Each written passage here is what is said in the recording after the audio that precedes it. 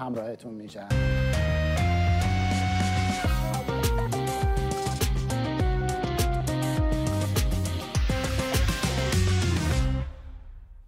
خانم ها آقایان، با درود بیکران، امیدوارم تندرست باشید و پرتوان. بریم سراغ برنامه. هر شب با هم که تعارفات معمول رو بذاریم کنار. مازیار، خیلی خبر داشتیم. بله، امروز روز پرخبری بود و مهمترین خبری که نظر منو جلب کرد صحبت‌های علی خامنه‌ای بود. قطعاً بهش میرسیم، اما پیش از اون من بگم به بچه‌ها و رفیقای گلمون ما امشب اسکایپ رو داریم. به روال چند شب گذشته امید.am نشانی اسکایپ ماست. اون شماره موبایلی هم که دادم خدمتتون رو داشته باشید. من رفتم پیام‌هایی که دیشب بچه‌ها فرستادن رو نگاه کردم، دیدم اخبار جاهای دیگر همینجوری دارن میفرستن. بچه‌ها این مال برنامه و شماست، اصلا به اخبار دیگه کاری نداریم. اخبار خودتون، شرایط خودتون، اون چیزی که فکر میکنید راجعش باید صحبت بکنیم. اگه پیام گفتاری دارید میخواید به گوش دیگر هموطنان برسه، میتونید هم روی تلگرام هم روی واتساپ اونجا پیام بذارید، فیلم بفرستید، با همدیگه موضوعاتی رو ببریم جلو، با هم قرار همفکری بکنیم دیگه. این برنامه با حضور شما و با همفکری شکل میگیره. بنابراین این شماره رو گذاشتیم برای اون کار. برای اخبار دیگر رو ما یه تیم 17-18 نفره داریم، از صبح سوشال مدیا و سایت‌های خبرگزاری رو شخم می‌ذارن قشنگ بگردن ببینن چه خبره. اینو گفتم آغاز برنامه، گفتم اون شماره رو هم بچه‌ها زیرنویس می‌کنن در ادامه صحبتامون با هم دیگه، شماره موبایلو، که بچه‌ای که دیشب فرصت نکردن شماره رو سیو کنن یک بار دیگه این فرصت رو داشته باشن، این شماره رو تو گوشیتون داشته باشید، به هر نامی که دوست دارید سیوش کنید و با هم در ارتباط باشیم دیگه. 2044 7764 70 29 31. خیلی سپاسگزارم از بچه‌ها که زیرنویس هم کردن. مازیار دوست داشتنی، این صحبت‌های علی خامنه‌ای در جمع جانیان سپاه کودک کش با اندک آبرویی که داره و جسم ناقصش، درست 30 روز مونده به سالگرد مهسا امینی اتفاق افتاد و کلیدواژه‌هایی توش بود. بله، اگه موافق باشی ببینیم این بریده رو، برگردیم با هم دیگه درباره‌اش گفتگو کنیم. بچه اینو ببینیم با هم. فصل مشبعی رو حرکت کردیم. این سربالایی، این شیب تند رو عبور کردیم، به قله ها نزدیک شدیم. نباید خسته بشیم. امروز روز خسته شدن نیست، روز ناامید شدن نیست. امروز روز شوق است، روز امید است، روز حرکت است. مسئولین کشور در بخش‌های مختلف باید با این روحیه حرکت کنن. مازیار، چطور رهبر مملکت وقتی میدونه این همه جوون کشتن، این همه جوون رو نابینا کردن، این همه فاجعه و داغ رو دست جامعه گذاشتن، میگه امروز روز شوقه، روز امیده؟ ببین امید، قبل از اینکه بگه روز شوقه، بگه روز امیده، داره میگه که خستگی و ناامیدی نداشته باشید. پس هست که داره دقیقاً دغدغش اینه. ما 11 ماه گذشته در مورد چی صحبت کردیم؟ که مردم با مبارزات مدنی خودتون دستگاه سرکوب رو ما فرسوده و از کار افتاده کنید. امروز رهبر جمهوری اسلامی در حرف ما رو تایید میکنه. به نیروش داره میگه خسته نشو، ناامید نشو.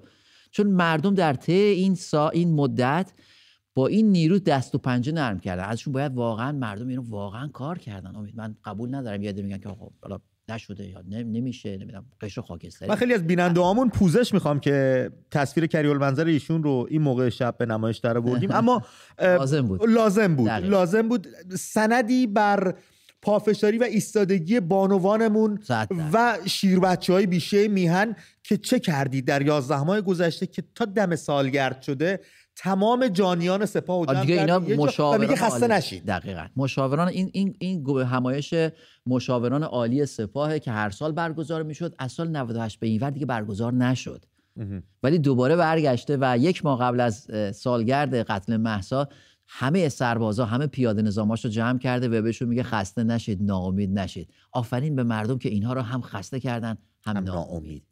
بسیار این صحبت ها میتونه جایی هم صورت بگیره. بالاخره اون کسی که نیروی سرکوب است و مردم رو زده، پس از این رویدادها در جامعه، در خانواده، میون دوستان، همکاران، کسای دیگه میشنوه که عجب بی همه چیزایی هستن که اینجور با مردم برخورد کردن که ممکنه به خودش 100% به هر حال ذات هر انسانی یه جای ناخودآگاه یه تلنگری بهش میزنه که داری چه کار میکنی. مگه اون چند شب پیش اون هموطن عزیزمون بسیجی که از برازیل زنگ زد که برگشت بهشون گفت آقا اینا مردم خودمونن، اعتراض دارن، مشکل دارن، به مشکلاتشون رسیدگی کنین، نه اینکه تو خیابون بزنین. به هر حال من فکر میکنم که هستند کسانی که بولتناش در اومد، معاون فرمانده سپاه در اومد گفت که رهبر رو تنها گذاشتن در جریان این، یه عده رهبر رو تنها گذاشتن در جریان این خیزش. بودن کسایی که ممکنه چیزی هم نگن اما دیگه با حکومت همراهی نمیکنن و این شاید اون فرمان برداری که داشتن رو دیگه ندارن. دقیقاً. و این نقطه برد مبارزات مدنی مردم ایرانه. نیروی ایدئولوژی سرکوبگر امروز تبدیل شده، تو همین صحبت‌ها یه جای دیگه‌اش میگه که باید بهشون کارهای فرصت‌های اقتصادی داده بشه. داره میخره، داره باج میده، داره بهشون پول میده که این کارو بکنن. این نیروی بود که یه زمانی به قول خودشون میرفت رو مین. با یه فرمان، با یه آهنگ، با یه ترانه، با یه فرمان خمینی فرمان میداد میرفتن. امروز میگه پول بهشون بدید که بیان بزنن. و این باجدهی و شرایط اقتصادی در روز شعف و شوق به قول ایشون، به گفته ایشون، جایی داره اتفاق میفته. این صحبت‌ها در شرایطی عنوان میشه که شرایط اقتصادی، سیاسی و اجتماعی ایران روز به روز داره بدتر میشه، وخیم‌تر میشه، فرصت‌ها از بین میره، مردم حسرت و آهشون داره بیشتر میشه، گذران زندگی روز به روز داره سخت‌تر میشه و آنچه این میان بی ارزش و بی بهاتر از هر چیزی است در نزد آقایون آبرو، کیفیت زندگی و جان انسان هاست.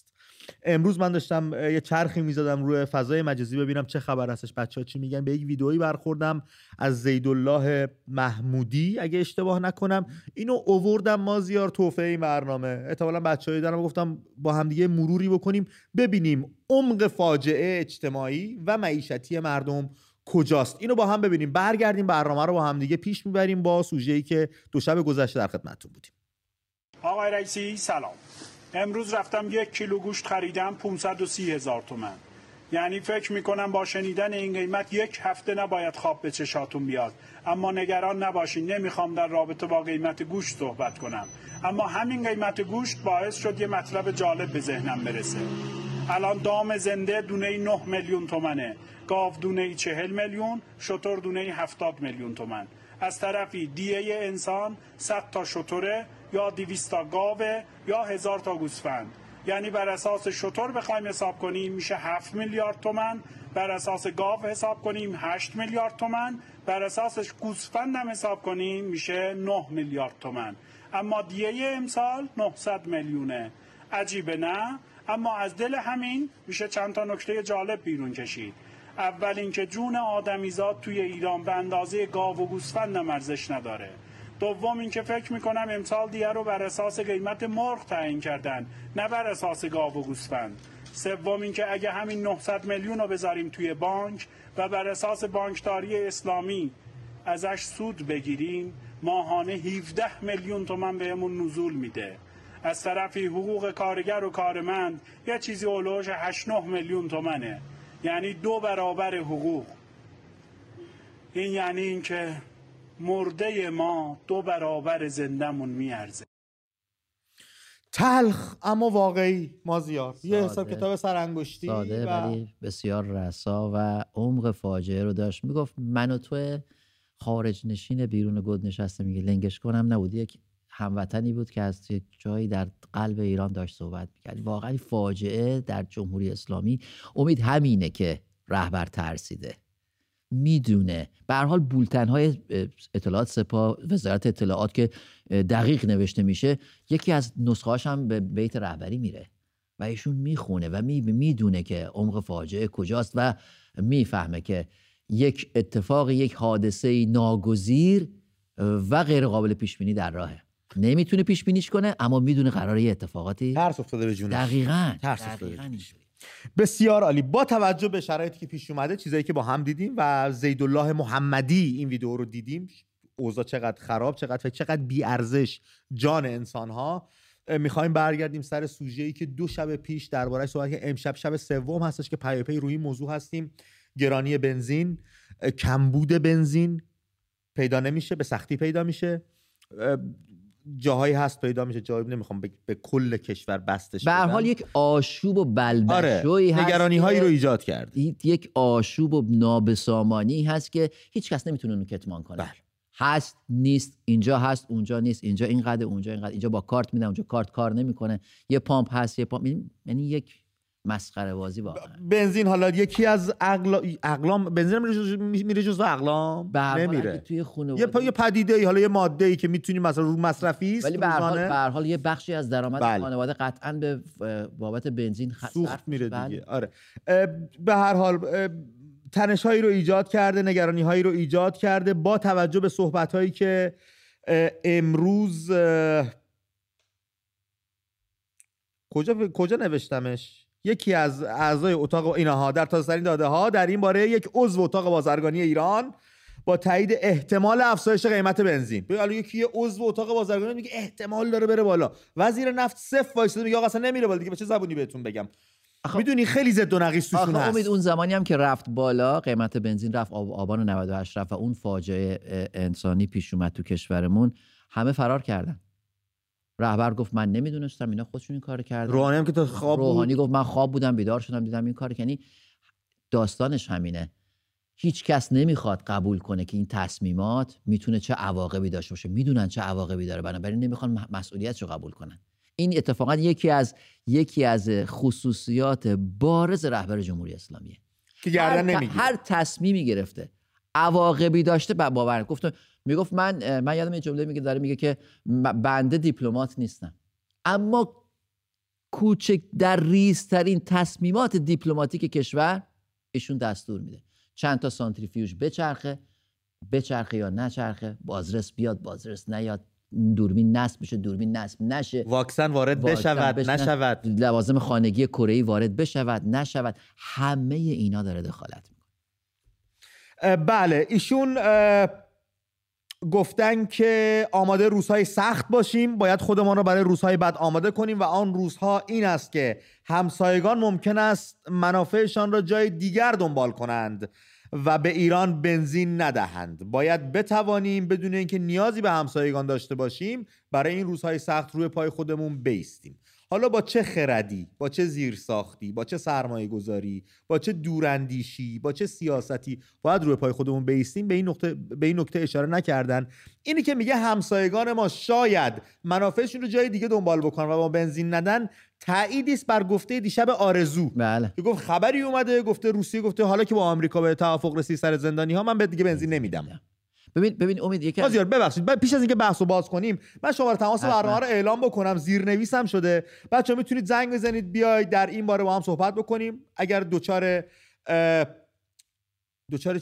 مشکل شدید برای تهیه بنزین و سوخت یا اینکه نگرانی در این بابت دارید، میتونیم با هم دیگه صحبت بکنیم. خبری اگر دارید، داده‌ای اگر دارید، با هم به اشتراک بذاریم و در رابطه با معیشت و شرایط زندگی، وضعیت زندگی با هم گفتگو بکنیم. خیلی عالی میشه. شماره تماسمون هستش 2044 1206 700 785.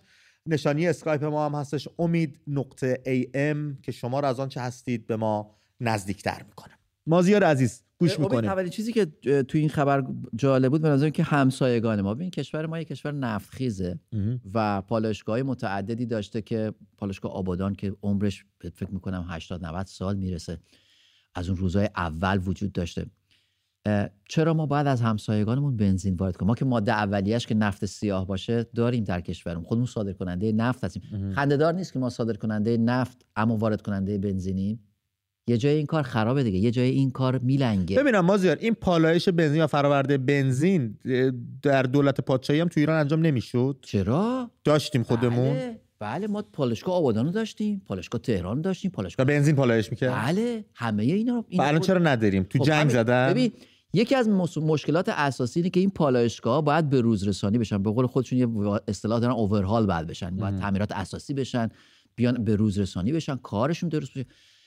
دومین موضوع اینه که جمعیت زیاد شده، نیاز به مصرف انرژی بیشتر افزایش پیدا میکنه، تعداد پالایشگاه باید افزایش پیدا میکنه. اما چون تأسیس پالایشگاه هزینه‌های زیادی میبره، دولت‌ها ترجیح دادن در طول این مدت به جای تأسیس پالایشگاه برن بنزین رو وارد کنن. هم یه عده این وسط هاپالی هاپو میکردن یه پولی پورسانت میگرفتن. دقیقاً پورسانت میگرفتن، همین که دولت شونه خالی میکرد از یه سرمایه‌گذاری بزرگ، ضمن اینکه کشورهای خارجی هم نمی اومدن تو کشور ما سرمایه‌گذاری‌های این چنینی بکنن.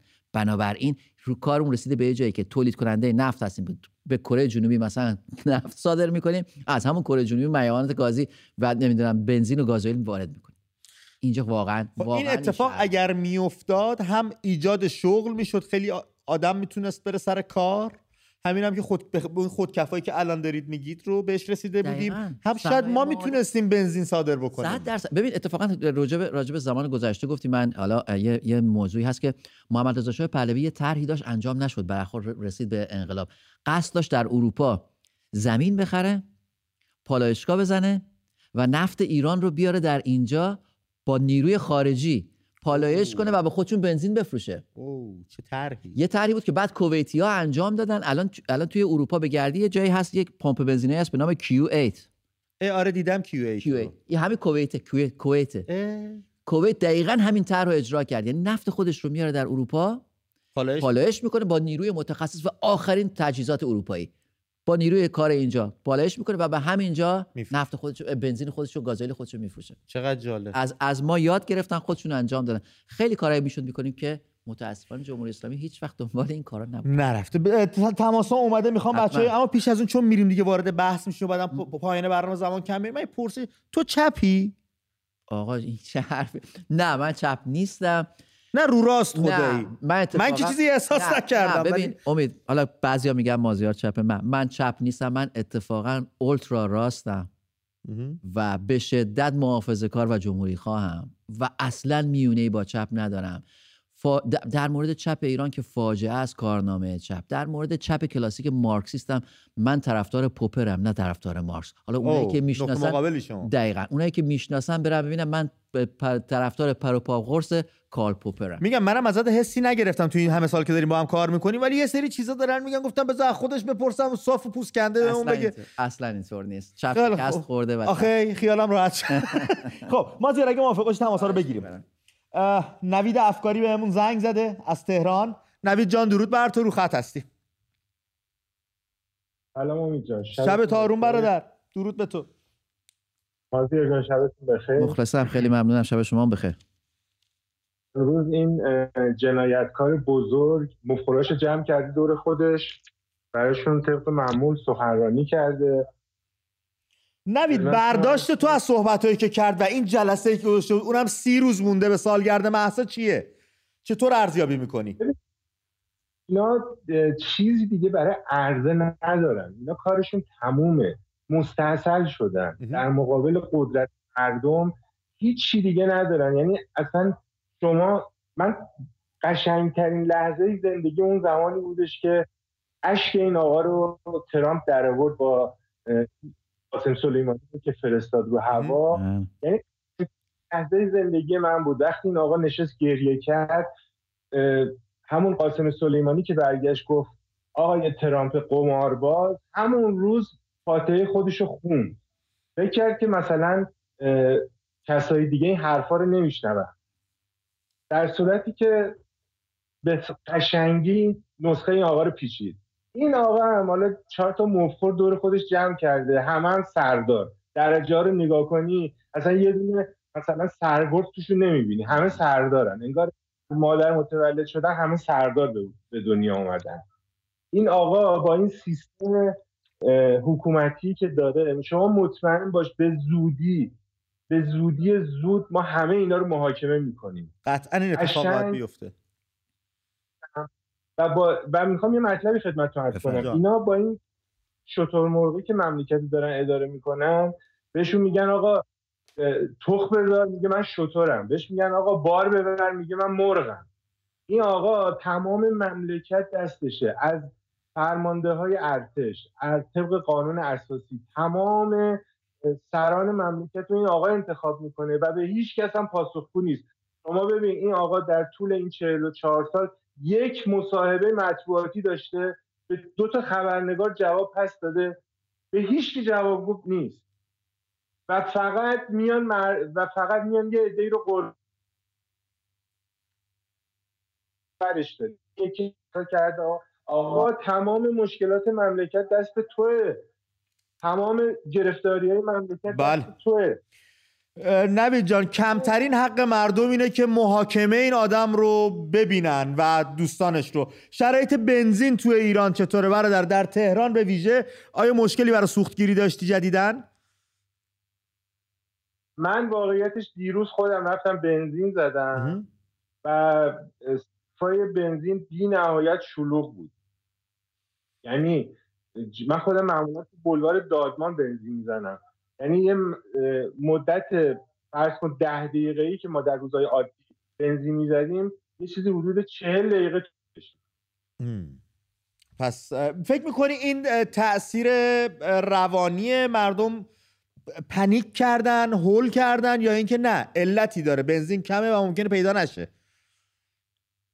به نظر من بنزین کم هست و مخصوصا اینا نازلا رو که همیشه فعال بوده یه خط در میون نازلا رو از کار انداختن. من اینطوری احساس میکنم. درست. و کارتای سوختم جمع از جایگاه ها و شما مجبوری خیلی معطل بشی تو پمپ بنزین. خیلی ممنونم نوید جان. خیلی از ماشینا دیدم که اصلا انصراف دادن و رفتن، وای نستدن در بنزین زدن. من یه مطلبی جان بگم، خواهش میکنم وقت شما رو زیاد نگیرم. خواستم اینو خدمتتون بگم، کدوم دشمن خارجی میتونست در مدت 44 سال جنگل ها رو نابود کنه، رودخانه ها رو خشک کنه، دریاچه ها رو باتلاق کنه، مزارع رو ویران کنه، دشت ها رو کویر کنه، آثار باستانی رو تخریب کنه، صنایع رو ورشکسته کنه، فرهنگ رو نابود کنه، هویت مردم ایران رو تحقیر کنه، معلم رو ناامید کنه، کشاورز رو نابود کنه، کاسب رو خسته کنه؟ دیگه واقعا چی بگم براتون؟ هیچ دشمن خارجی نمیتونست این کارو بکنه الا این آخوندای نمیخوام حرف بد بزنم ولی همه مردم میدونن. بله درست داری میگی. مرسی نوید عزیزم از تماست. هرچی جلوتر میریم بیشتر به حرفای زنده‌یاد این بزرگ مرد احمد کسروی پی میبریم. گفت مردم ایران یه حکومت به آخوندا بدهکارن تا به ذات پلیدشون پی ببرن، بدونن اینا چه آدمایی هستن که اینقدر تو خیابان هستن بگن حاج آقا التماس دعا، حاج آقا التماس دعا. امید، حالا اون بخش صحبت‌های احمد کسروی بزرگو گفتی، ولی یه چیزی الان این دوست هموطنمون گفت و اینکه هست ولی نیست، یعنی تزریق قطره چکونی. این نشون میده که بخور نمیر. آره، این نشون میده که به اندازه کافی بنزین وجود نداره. نه قطعش میکنن که بگن نیست، ولی نازلا رو یکی یکی قطع میکنن، تعدادشون رو کم میکنن که وقت تزریق. مازیار، تمام مصاحبه‌های اوجی رو تیکه تیکه بریدم یه گوشه جمع کردم. منتظرم بنزین قیمتش بره بالا یا نایاب بشه همینجا کبابش کنم این آیه اوجی رو. من با دروغایی که گفته، یعنی دروغ میگن از راست چیکتر. راست بیاد جلو دروغ اینا کم میاره، ولی از اوج میاریمش پایین. بله این آیه اوجی باید همش. مهرشاد شهیدی از عراق، شهر خود مهرشاد، به همون زنگ زده. مهرشاد جان شب تاروم، بیشتر صحبتات رو درود به تو. سلام امید جان. بروی ماهت مهرشاد. سلام دارم خدمت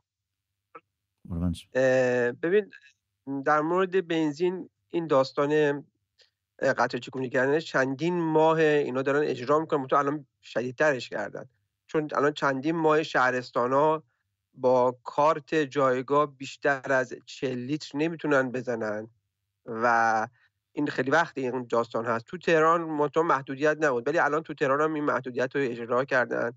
الان با زوری خبر اومده که جایگاه‌های پرتردد یا جایگاه‌های شلوغ رو از این امر مستثنا کردن علل حساب فعلا تا این ازدحام کمتر بشه، اینجوری که الان تو اخبارها امروز گفتن. در مورد معیشت هم که دیگه از حرام من الشمس، داستان خیلی مشخصه، همه مردم درگیرش هستن، احتیاج به گفتن نداره، یعنی گفتنش تکرار مکرراته. ولی یه داستان هست برای سالگرد مهسا می‌خواستم خدمتتون جان بگو. ببینید فعالان سیاسی ازشون خواهش میکنم یک هماهنگی با همدیگه داشته باشن. الان توی پیجاشون فراخوان‌های به قول معروف متعددی رو دارن میدن. من نمیخوام بلایی که 1 سال پیش سر کشته شدن مهسا سرمون پیش اومد بابت فراخوان‌های متفرقه یا حتی فعالای سیاسی به صورت متفاوت دادن، مردم رو به مقدار دلزده کردن، مستأصل کردن که خب حرف اینو گوش بدیم، اینجا بیایم بیرون، محل محور بیایم بیرون، شب بیایم بیرون، این ساعت بیایم بیرون، این کارو بکنیم، میدون شهر بیایم بیرون. ببینید این کارا دیگه نباید تکرار بشه، چون ما از این جور مسئله زیاد ضربه خوردیم.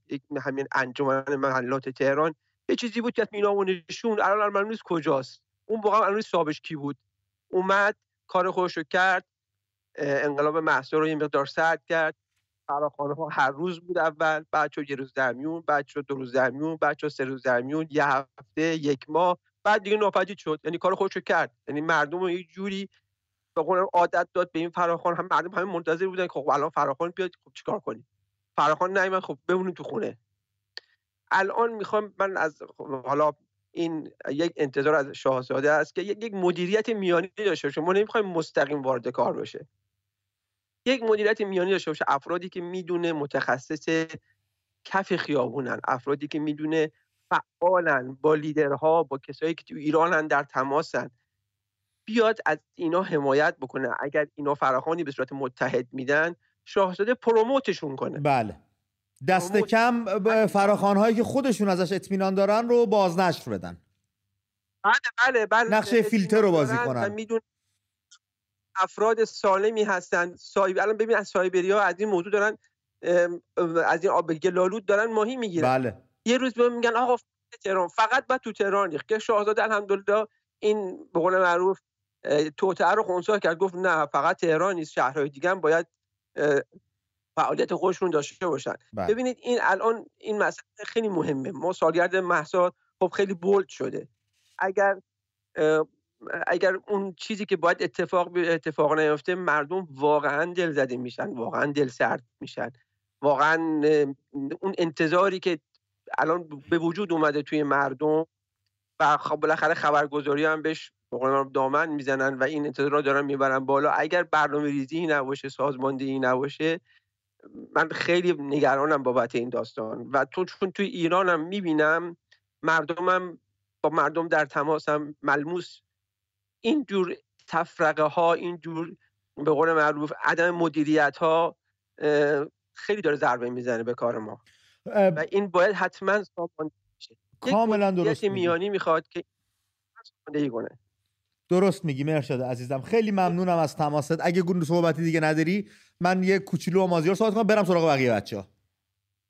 فقط یک موضوع این که مردم مسئولیت آزادی خود و میهنشون رو بپذیرن، انقدر از این مسئولیت شونه خالی نکنن. بله. آزادی مسئولیت داره و شجاعت و بها داره. مردم ما بدبختی به قول معروف قابل پیش بینی رو میپذیرن. بدبختی قابل پیش بینی چیه؟ آقا فردا بنزین گرون میشه، خب باش کنار میایم.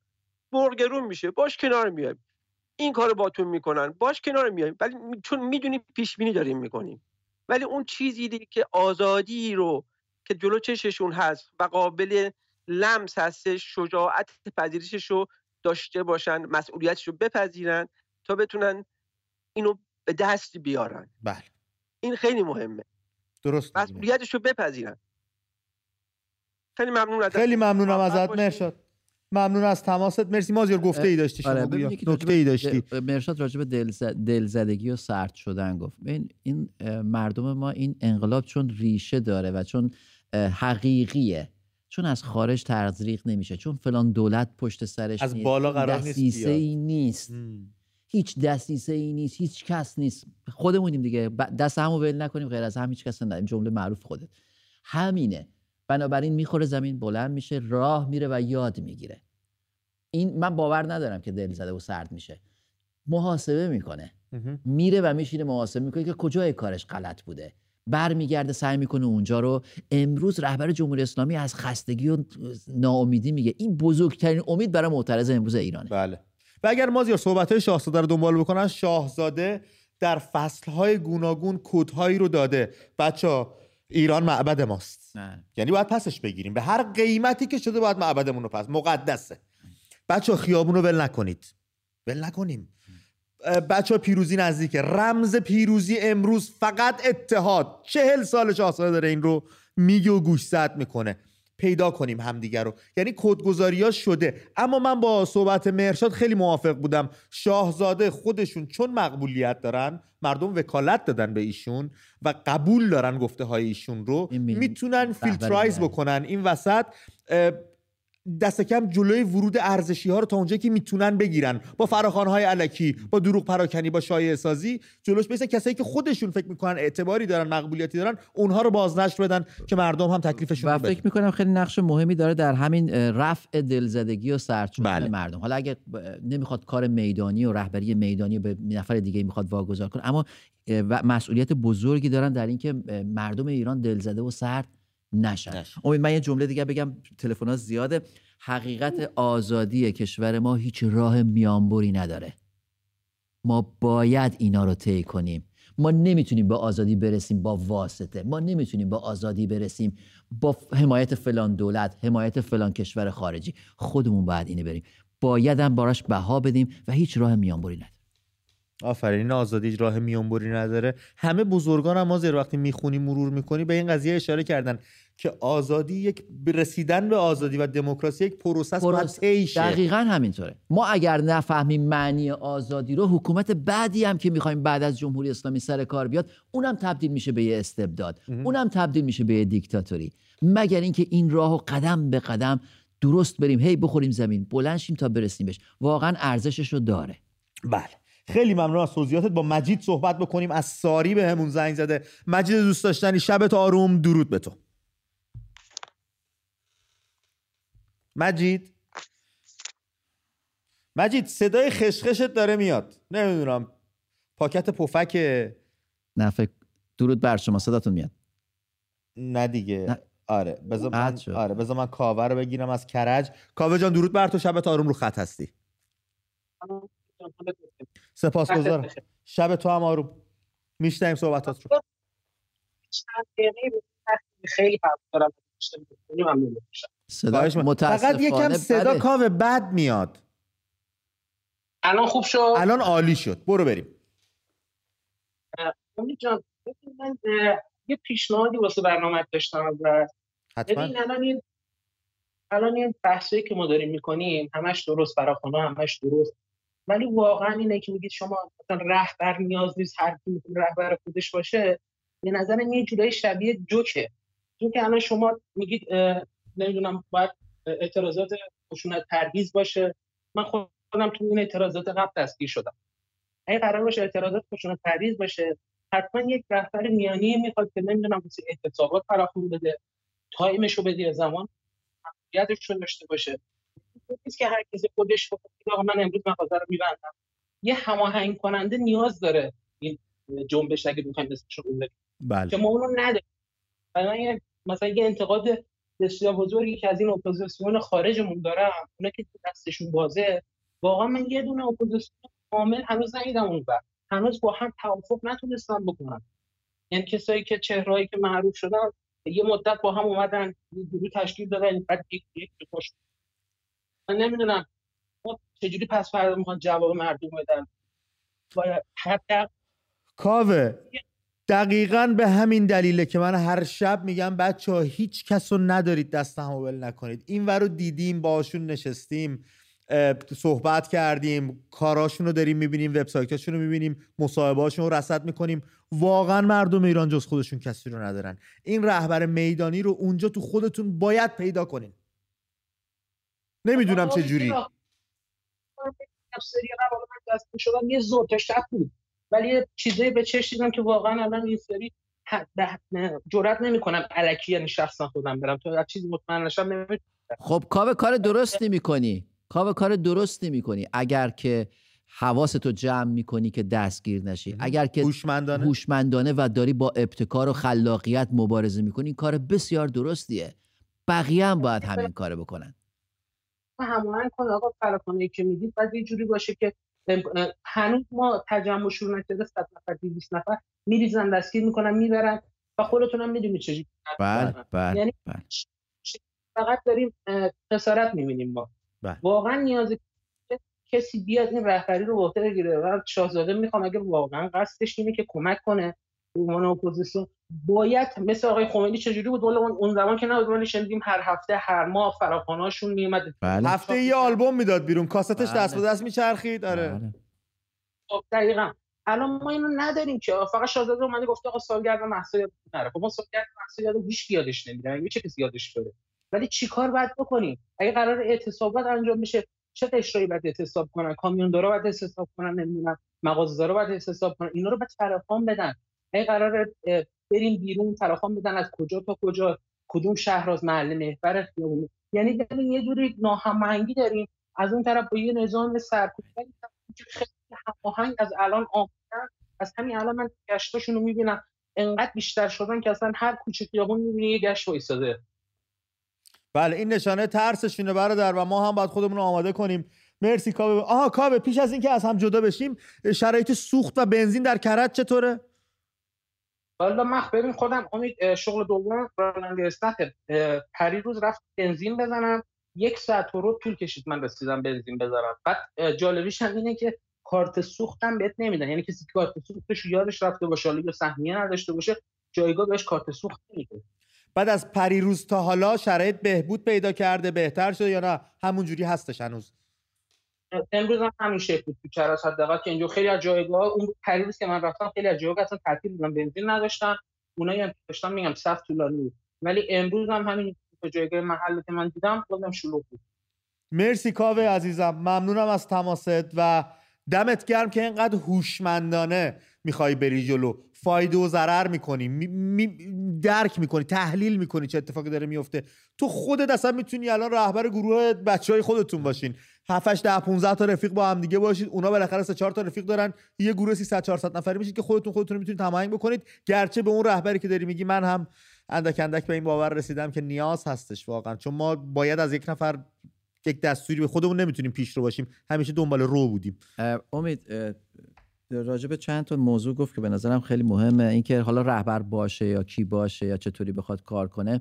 من فکر می‌کنم قبل از اینکه ما بخوایم وارد خیابان بشویم باید خسته کنیم، فرسوده کنیم، مردد کنیم، تردید در نیروی سرکوب ایجاد کنیم. همه این کارا رو کردیم. اگه این کارا رو کردیم بعد بریم تو خیابان، اگه این کارا رو نکردیم بریم اول کارامون رو انجام بدیم. نمیشه، گفتمت این راه میانبر نداره. ما اگه نتونیم یاد بگیریم که چطوری با هم دیگه یه مسابقه فوتبال رو بایکوت کنیم یا یه مسابقه فوتبال رو استادیوم رو تبدیل کنیم به یک مرکز اعتراض و کانون اعتراض، به نتیجه نمیرسیم. نمیتونیم بریم تو خیابون. ما نمیتونیم سکانس آخر فیلم درامای خودمون رو اول فیلم به بیننده نشون بدیم.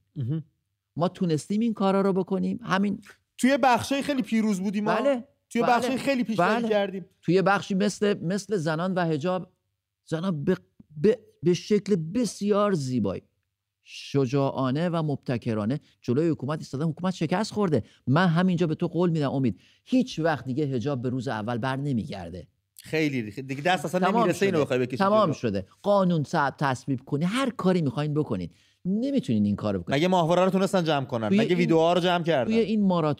توی این ماراتون به خصوص تا خط پایان حجاب حکومت شکست خورده و اینجاست که باید ازش استفاده کرد و رفت بقیه سنگرها رو هم با همین شکل گرفت. بله.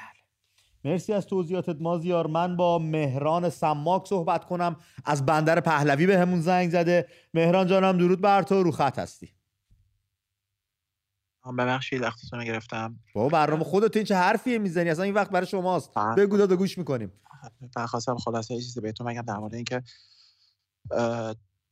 دیشب بود مازیار در مورد استادیوم‌ها صحبت کردن. خیلی واقعا خوبه که استادیوم‌ها رو بکنن جایی که واقعا شروع یک برنامه‌ای باشه برای یه حرکتی و واقعا بندر پهلوی تنها شهری بود که هفته پیش رضا شاه روحت شاد و توی استادیوم‌ها شعار دادن و باید همه استادیوم‌های ایران یاد بگیرن که یه همچین چیزی رو بنا بکنن در تمام بازی‌ها، فوتبال و ورزش و فارغ از هر چیزی بذارن کنار و شعار همون بله اونایی که در این راه رفتن و بدن.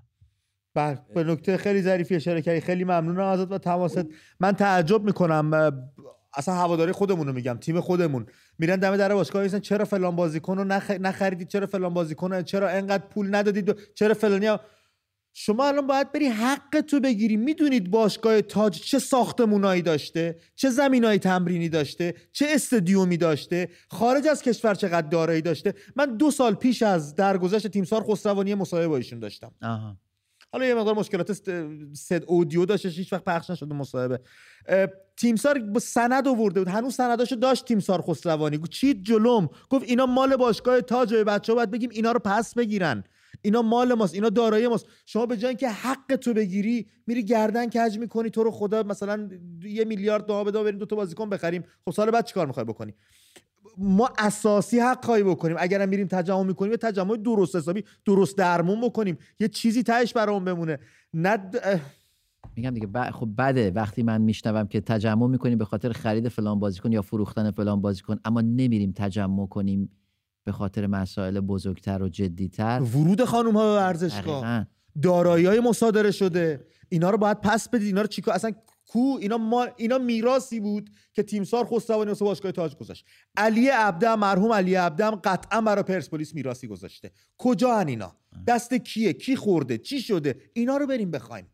هر تیم کم 30 میلیون هوادار داره. میدونید شما چه قدرتی دارید؟ چرا این 2 تا تیم خصوصی نمیشن؟ برای اینکه میدونن مدیر عامل اون باشگاه اگه محبوبیت پیدا کنه 30 میلیون هوادار دوستش داشته باشن دیگه نمیتونن بشن. میشه یه رهبری که همین الان گفتن دیگه، همین بچه‌ها گفتن رهبر کجاست. اگه یه مدیر عامل با شرفی مثل ناصر خان اجازی بشه مدیر عامل باشگاه است، مگه پسش برمیای تو؟ پسش بر نمیاد. بریم سراغ تماسامون. محسن شکاری بهمون زنگ زده از تهران. محسن جانم درود بر تو، رو خط هستی. سلام آقا امید. سلام آقا مهمان. درود بر شما. شب تارم. من دیگه تعارف نمی‌کنم. آره برو بریم. مطلب درستش هم همینه.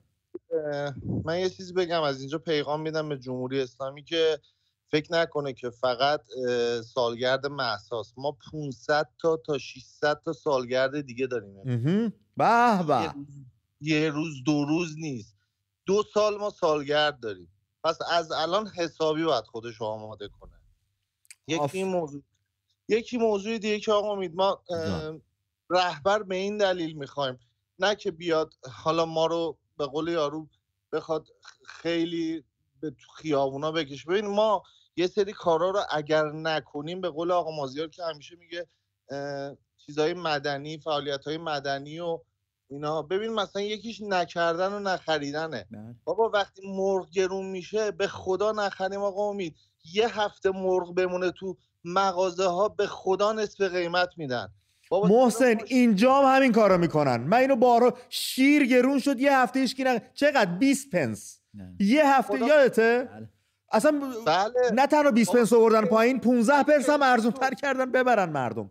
بنزین مگه تو انگلیس گرون نشد؟ بله. که نزدن خب دوباره ارزونش کردن. بله. چرا ماشین آشغال 1 ساعته تو ایران خودرو 3000 تا 4000 تا فروش میره؟ بابا به خدا اگه نخریم اینا در رو دستشون باد میکنه. ما خودمون داریم با دست خودمون پول میذاریم تو جیب جمهوری اسلامی، میگیم بیا آقا ما رو بکش. دقیقاً همینه. بابا به خدا ما نکردیم. یعنی نمیگم بیرون نریم، چرا بیرون رفتن تاثیر داره. من خودم متولد 60م، سال 1360 به دنیا اومدم. 42 سال غایت زجر جمهوری اسلامی رو من کشیدم. شاید دهه 80 20 سالشو کشیدن، دهه 50 30 سالشو کشیدن، ولی ما 42 سال زجر اینا رو کشیدیم. یعنی قشنگ میدونم الان فردا چه اتفاقی میخواد بیفته. اینا از الان ماموراشون تو خیابونن، ولی ما از اینجور چیزا نمیترسیم. ما دیگه به قول یارو فولاد آب دیده شدیم. با نمیدونم 4 تا بسیجی و اینا دیگه ما عقب نمیکشیم. رهبر ما میخوایم به ما بگه آقا چیکار بکنید چیکار نکنید. آقا امروز مرغ نخرید، آقا امروز ماشین ثبت نام نکنید. اینجور کارا به خدا به زانو در میاد جمهوری اسلامی. بابا تو ژاپن بعد 40 سال یه بیسکویت گرون شد، ملت ریختن بیرون. بله. آخه ما چرا خودمون داریم این کارا رو؟ و محسن اینی که داری میگی، همین نمونه هایی که داری میاری خودش رهبریه. مردم ژاپن کردن نتیجه گرفتن، خب ما بکنیم. حتما یکی باید بیاد بگه بهمون. یعنی با مشاهده نمیتونیم. من توانشم دارم که بخرم، ولی به زن و بچه‌م میگم آقا بیا یه هفته نخوریم. با به خدا هیچکی با مرغ نخوردن نمیمیره، هیچکی با گوشت نخوردن نمیمیره، هیچکی با ماشین نداشتن نمیمیره. ما خودمون یه خورده باید به خودمون بیایم. کاملا درست. مرسی. رهبر ما به خاطر این میخوایم، نه که یکی بیاد بگه آقا امروز بریزید فلانجا رو ما دنبال خرابکاری نیستیم، ما دنبال اختشاش نیستیم، ما دنبال درست کردن یه چیزیم به صورت مسالمت آمیز. حالا جمهوری اسلامی نمیفهمه، زور میخواد، خب ما هم زورمون رو نشون میدیم. بابا دیگه دهه 60 چیزی واسه از دست دادن نداره. راست میگی. ولی خیلی چیزا واسه به دست آوردن ما داریم. بله. من به خاطر بچه‌م میرم بیرون، من 42 سالمه دیگه چیزی ندارم، به خاطر بچه‌م که 13 سالشه میرم بیرون. خدا ببخشه بچه رو بهت و امیدوارم آینده درخشانی پیش روش باشه. حق تمام ایرانی. دورت بگردم. مرسی محسن جان. آقا یه خواهش دیگه داشتم. خواهش میکنم از مدیریت، خواهش میکنم ساعت برنامه رو زیاد کنید. اصلا تصویب شده. یعنی من الان بچه 13 سالم ساعت 11 که میشه میگه بزن امیده. اینم میشینه جدی؟ به به چقدر دوست، چقدر اتفاق خوبیه. دختر بچه‌ست میگه بزن امیده. از همینجا میبوسمش. از همینجا میبوسمش. ما بله. خواهش میکنم ساعت برنامه رو تو این روزا حداقل یه نیم ساعت هم کنید، برنامه خیلی خوبه. من ممنونم از اینکه واقعا شبکه ملی ایرانی‌ها شمایید. مخلص. برو برگرد. یعنی این از طرف خودم نیست، همه اینو میگن. محسن انقدر باد میکنی الان من میترکم دیگه. دمت گرم دادا. انقدر خوشحالم که الان با شما دارم صحبت میکنم. من 3 ماه دارم زنگ میزنم. میسکالای اسکایپو نگاه کنید میفهمید. وصلش کردیم اسکایپو که بتونیم به هم نزدیک‌تر شیم. ممنونم از تماست. دمتون گرم، با همین فرمون برید جلو. مرسی برادر. مرسی. به پشتگرمی و حمایت شما رفقا و بینندگان دوست داشتنی دیگه قطعا این اتفاق میفته. خیلی کوتاه میدونم تلفن هنوز داری، وقتم داره تمام میشه. عدم همکاری موضوعی بود که جینشار بارها در کتابش بهش اصلا همین الان داشتم دنبال بریده‌هاش میگشتم. نگاه کن. یعنی دیکتاتوری دقیقاً عدم همکاری. آقا ماشین، شما ماشین بخر، کسی حتی نگفت ماشین نخر، ماشین دست دوم بخر. آره. ثبت نام برای ماشین صفر بی ارزشه، با اون پول نکن. بزرگترین صنایع کشور رو میزنی زمین. بله. الان داشتم اتفاقا دنبال بریده‌هاش. کتاب از دیکتاتوری به دموکراسی نوشته جینشار، کتابی اصلا اون کتاب بچه‌ها راهنمای دیگه. اصلا اگر ما قرار بود یه رهبری داشته باشیم و برامون یه کتابی نوشته بود که دستورالعمل باشه که چطور پیش برید، این بهترین کتاب. خیلی جاها هم جواب یه کتاب دیگه هم داره، قدرت نرم، اونم خیلی کتاب خوبیه، اونم ترجمه شده و اون یه مقداری حالا دستور کار اینجوری نمیده ولی به شکل بسیار اصلا رسما میگه چیکار کن. آره. خیلی جالبه. خیلی پخش کنید بین هم دیگه، به صورت جزوه در بیارید. دانشجوها، نخبه ها، بچه‌ای که اهل مطالعه هستید، چکیده‌شو فشرده‌شو. شما کم میخونیم دیگه، زیاد بخونید علاقه نداریم. هم هست، میشه راحت دانلود پی دی اف آره لطفاً. رضا از تهران به همون زنگ زده رو خط برنامه. رضا جانم درود بر تو، شبت آروم. سریع بی مقدمه بریم سر اصل مطلب. درود امید جان، وقتتون بخیر. سپاسگزارم. خدمت مهمان برنامه عرضم به حضورتون که در رابطه با سوال برنامه، پمپ بنزینا هنوز شلوغه، امروز هم خیلی شلوغ بود. رضا امید بهبودی هست اصلا این پمپ بنزینا کم خلوت‌تر بشه در چند روز آینده، یا اینکه نه اوضاع وخیم‌تر داره میشه؟ والا با این محدودیتی که گذاشتن، مثلا همین هم با کارت شخصی هم با کارت آزاد، من بعید میدونم. من بعید میدونم روز به روز بدتر میشه. اسیر کرده دیگه ملت و دیگه جمهوری اسلامی دیگه، کارش یعنی اسیر کردن ملت و ما باید فکر کنیم چطور از اسارت خودمون رو رها کنیم. بله، هیچ کاری نکرد جمهوری اسلامی. یه روز مثلا مردم از ته دل با شادی بیان بیرون. بعد ازم من امید دارم که کشورمون، من یه جوان 25 سالم، امید دارم کشورمون آزاد میشه. اینو به مردم من میگم. بعد یه چیزی هم که میخواستم به مردم بگم اینه که ببین، ما میدونیم که جمهوری اسلامی اینترنت ها رو میبنده واسه اعتراض. بله. میبنده. من نظر شخصی اینه که اعتراضات محل محور نباشه. محل محور رو جمهوری اسلامی خیلی راحت سرکوب میکنه، چون تو هر محله مسجد داره. مسجد لانه جاسوسی شونه به قول معروف. محل محور خیلی راحت سرکوب میشه، ابایی هم نداره. دیدیم دیگه فیلم‌ها بالاخره در اومده، ما دیدیم خیلی راحت میزن. ان شاءالله یه روزی باشه که جمعیت میلیونیمون توی میدون مثلا مثل میدون آزادی، صدا و سیما جایی باشه. بله. به طور مثال. بله. مرسی رضای عزیزم، ممنونم از صحبتات. البته مساجد که یا مسجد که خانه خداست، مردم هم میتونن برن مسجد و به خانه خدا سر بزنن، هم از بار گناهانمون کم بشه، همین هم که دلی سبک بکنیم، همین هم که مطمئن شیم اونجا دیگه خانه مردمه، نه لانه جاسوسی. اینجوری هم میشه بهش نگاه کرد. به هر حال به نظر منم این محل محور بودن یا یه جا جمع شدن برمیگرده به شرایطی که مردم امروز بهتر از من و تو درک میکنن که چقدر زیاد شدیم، چند نفریم، چقدر ما قدرت داریم، اونا چقدر قدرت دارن، اونا ترسیدن یا ما ترسیدیم و بعد این کارو بکنیم. و من مازیار فکر میکنم این احساسم میگه، شاید این اتفاق نیفته ولی دلم میگه این جمعیت میلیونی سر مزار مهسا شکل میگیره. بله. و انتشار پیدا میکنه، تکثیر میشه در سراسر ایران، همه شهرها جمعیت میلیونی شکل میگیره. من اینجوری دلم بهم میگه، شاید دلم سر کارم گذاشته. نه من به احساسی هم صحبت نمیکنم. من میگم واقعا پتانسیلش هست. پتانسیلی که این وضعیت اتفاق بیفته هست. ترسی که توی حاکمیت افتاده باعث سخنان امروز رهبر جمهوری اسلامی به خوبی این موضوع رو داره. آره بچه‌ها بد خودشونو باختن. دقیقاً. عجیب غریب خودشونو باختن. ریختن به هم دیگه. اینجوری بهتون بگم. حدیث نجفی به همون زنگ زده از تهران. حدیث جان درود بر تو خانم، شبت آروم، روی خط هستی. سلام، خسته نباشید امید جان. روی ماهت خانم. سلام. شما هم. سلام آقای مازیار. درود بر شما. من یه صحبت دارم خطاب به مردم ایران. خواستم از این تریبون استفاده کنم. تریبون خودتون خوب جای اومدی. مردم، ما همین یه فرصت رو داریم. اگه بخوایم بسوزونیم این فرصتمونو، اینا پیشروی میکنن و از این عدم همبستگی ما استفاده میکنن. اگه 25 شهریور ما پشت هم نباشیم، کسایی که میخوان برن ببینن انقدی جمعیت نیست، دلشون سرد میشه 100%. ببین که تمام کسایی که دارن این برنامه رو نگاه میکنن به نظر همشون براندازن، همشون دلشون میخواد که این حکومت نباشه. به نظر من یه بار پشت هم باشیم. ما چیزی هم برای دست دادن نداریم امید جان. باید تمومش کنیم همین اتفاقات این 44 سال. چند سالته حدیث؟ 26 سالمه من. یک راه بلند جلوت داری، تازه اول مسیر هستی و حقته توی مملکت آزاد زندگی کنی. ادامه بده خانم، گوش میکنیم. همین فقط خواستم اینو بهتون بگم. برای بنزینم بگم که ما نباید بذاریم اینا حتی بنزین رو گرون کنن. باید قبل از گرونی بنزین اینا تموم شن، فاتحه‌شون خونده شه، این آرزو رو با خودشون باید به گور ببرن. همین الانم ما خودمون که میریم همیشه صفا طولانی، الان 2-3 روز اخیری که مثلا رفتیم بنزین زدیم.